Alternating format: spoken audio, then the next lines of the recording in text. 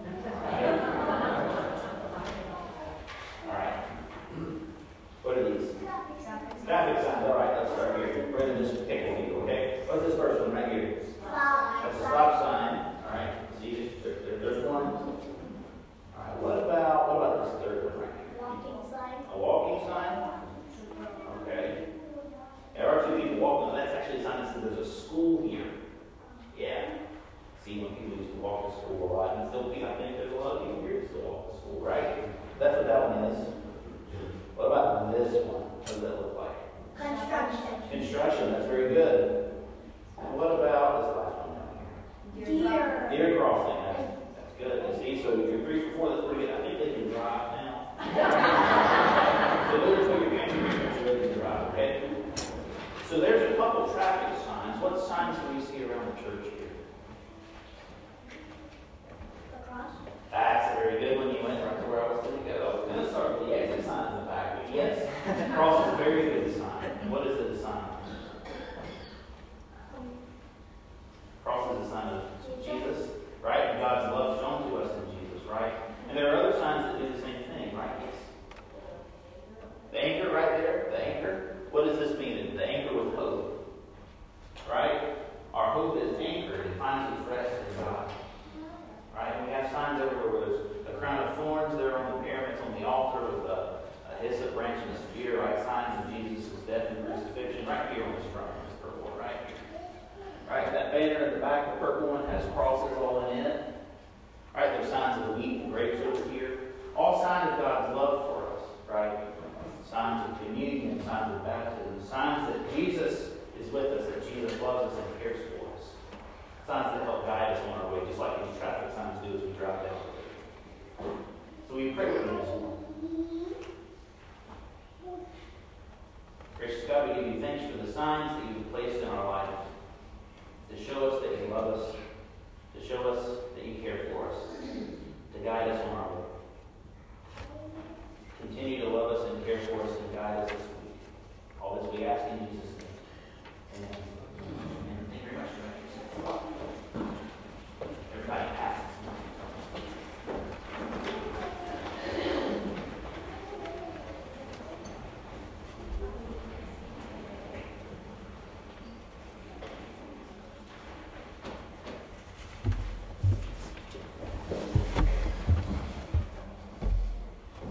Now will you pray with me?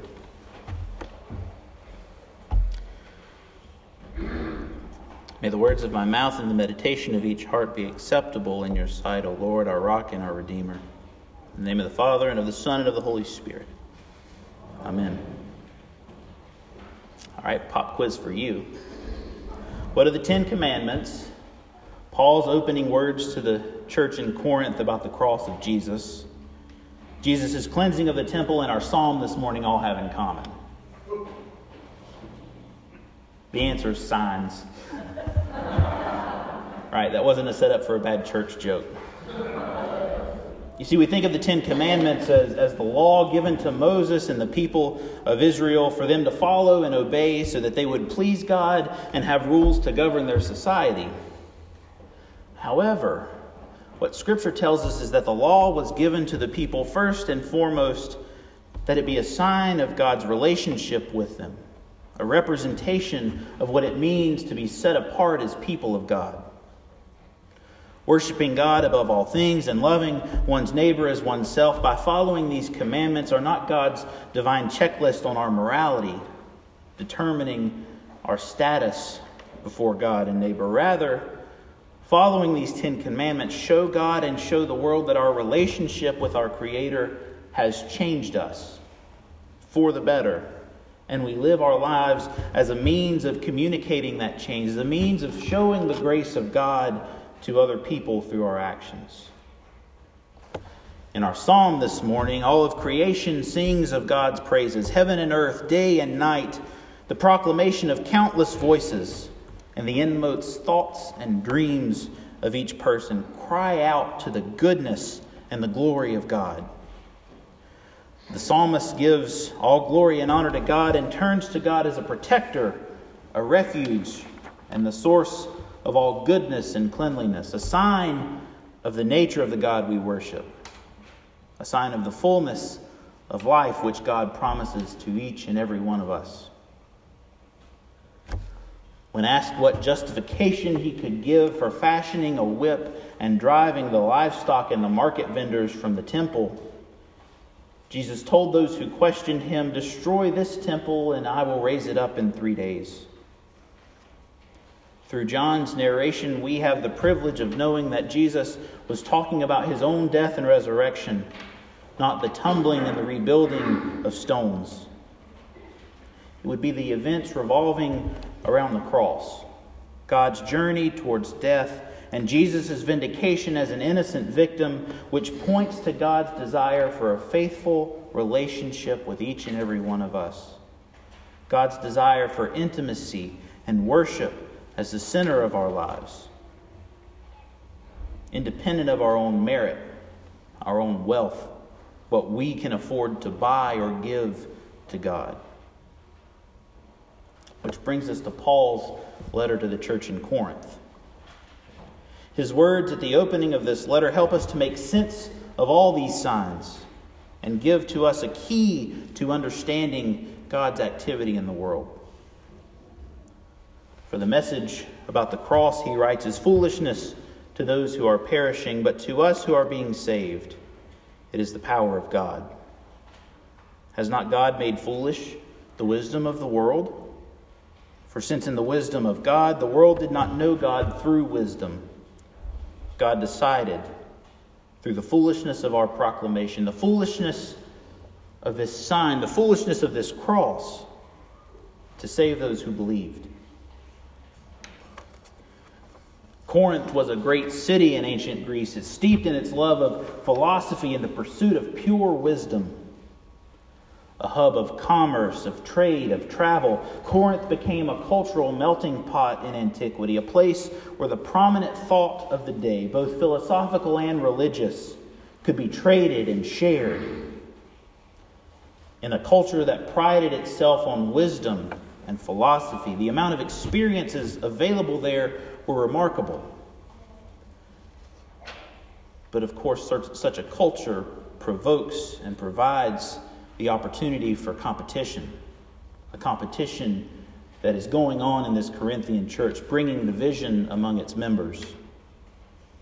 Paul's response is to say to these Christians, as Christians, the message we proclaim, the message of the cross, is foolishness to those who seek wisdom. foolishness to those who seek understanding, and the pursuit of human achievement as the pinnacle of their existence. But for people of faith, the cross is the very power and the very wisdom of God himself. We remember in Paul's day that a cross was nothing to be proud of. An image of power, yes, but the power and strength of the Roman Empire, an image of the cruelty, of the shame, of the torment, of the death that one society can afflict upon another. The cross was reserved for criminals, traitors, and terrorists. The cross made each and every culture throughout the known world weak in the knees at its very sight. But to God, to us, the cross was used to demonstrate the power of God. To us, the cross serves as a sign of God's wisdom made perfect in the weakness of the world. And yes, a sign of God's love shared and shown to each and every one of us. The Jewish faith demanded signs of God's activity in the world, looking outside of themselves for a clear and direct indication of what is and what is not from God. Think of the way we ask for directions if we're lost. We want a clear-cut path laid out for us so that when the time comes to get on the road, we know exactly which street is the quickest and which turn we should take to avoid making that wrong one in Albuquerque. We look for signs, street signs, markers in the world that help guide us along the way because we want a clear-cut path toward our destination. The Greeks, on the other hand, they demand wisdom, are like those of us who set out to travel some days, who know almost without thinking or paying attention to the road or the signs, the way to our destination and where each pothole is. We've probed the depths of our minds and our experiences and reach our own conclusions, our own understandings about the world and the way it works, and we trust in our own understanding above all else. GPS is wrong, turn it off. I know my way. For Jews demand signs, and the Greeks, they desire wisdom, Paul says. But we proclaim Christ crucified, a stumbling block to the Jews and foolishness to the Gentiles. God taking on flesh and dwelling among us does not make sense. It doesn't make rational sense that the almighty, all-powerful, all-encompassing God of heaven and earth would suffer a shameful death as a crucified Savior is an incomprehensible, incompatible sign with the wisdom of the world and with the markers of the God that we worship. It does not make sense. Yet here it is. To those who are the called, both Jews and Greeks, no matter who we are, what we look for in this world, Christ Jesus is the power and the wisdom of God. Regardless of what signs we demand or how wise or clever we think we are, Christ Jesus, crucified and raised from the dead, is the power and the wisdom of God, both the sign of God's faithfulness toward us and the sign of our future as children of God. This crucified Savior, the power and the wisdom of God, shows us the extent to which God loves us, the depths that God goes to in order to raise us up to new life. The signs are all around us. Do we see them? Do we pay attention to them? For God's foolishness is wiser than human wisdom, and God's weakness is stronger than human strength.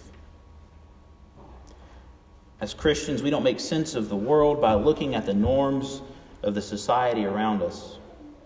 We don't look at the suffering of others and see a world condemned to eternal suffering. We see the face of the crucified Jesus, calling us to lives of hope that work out God's work to ease the suffering, the torment of those around us. As Christians, we don't settle for accepting the corrupt dealings of politicians or government officials, corporation owners as the norm, as just being a sign of our humanity. We don't take at face value the information that we receive from the newspaper, from the internet, from the television, from the radio. We probe deeper to see God's sign of wholeness and peace, longing to come into a world that is broken and hurting. As Christians, we look for the sign of the cross, the sign of the death and resurrection of Jesus, calling us to live out these 10 commandments as a blessing for our neighbors and a sign of God's blessing on our lives. To worship and praise God with all that we are, and to be consumed with a love and a zeal for God that demands goodness and justice have its day. Even if it seems foolish and absurd, or like a lost cause. As Christians, we're called to look for hope in the midst of despair, to look for love in the face of anger and hatred, to look for a way towards peace when violence is all that surrounds us. This is the power and wisdom of God come to us, shared for us. A sign of God's grace, of God's forgiveness, of God's mercy and intent for each and every one of us who has been called to live in Christ Jesus. Not only are the signs around us, but they are within us. At baptism, we were sealed by the power of the Holy Spirit and marked with the cross of Christ forever. The oil may have been washed off, but the cross is still there. Living, powering every breath we take, and calling us and drawing us forward into the world to look for the signs of Jesus wherever we go. That is God's power on our lives. That is the wisdom that this world cannot understand on its own. But we've been given the gift. Thanks be to God. Amen.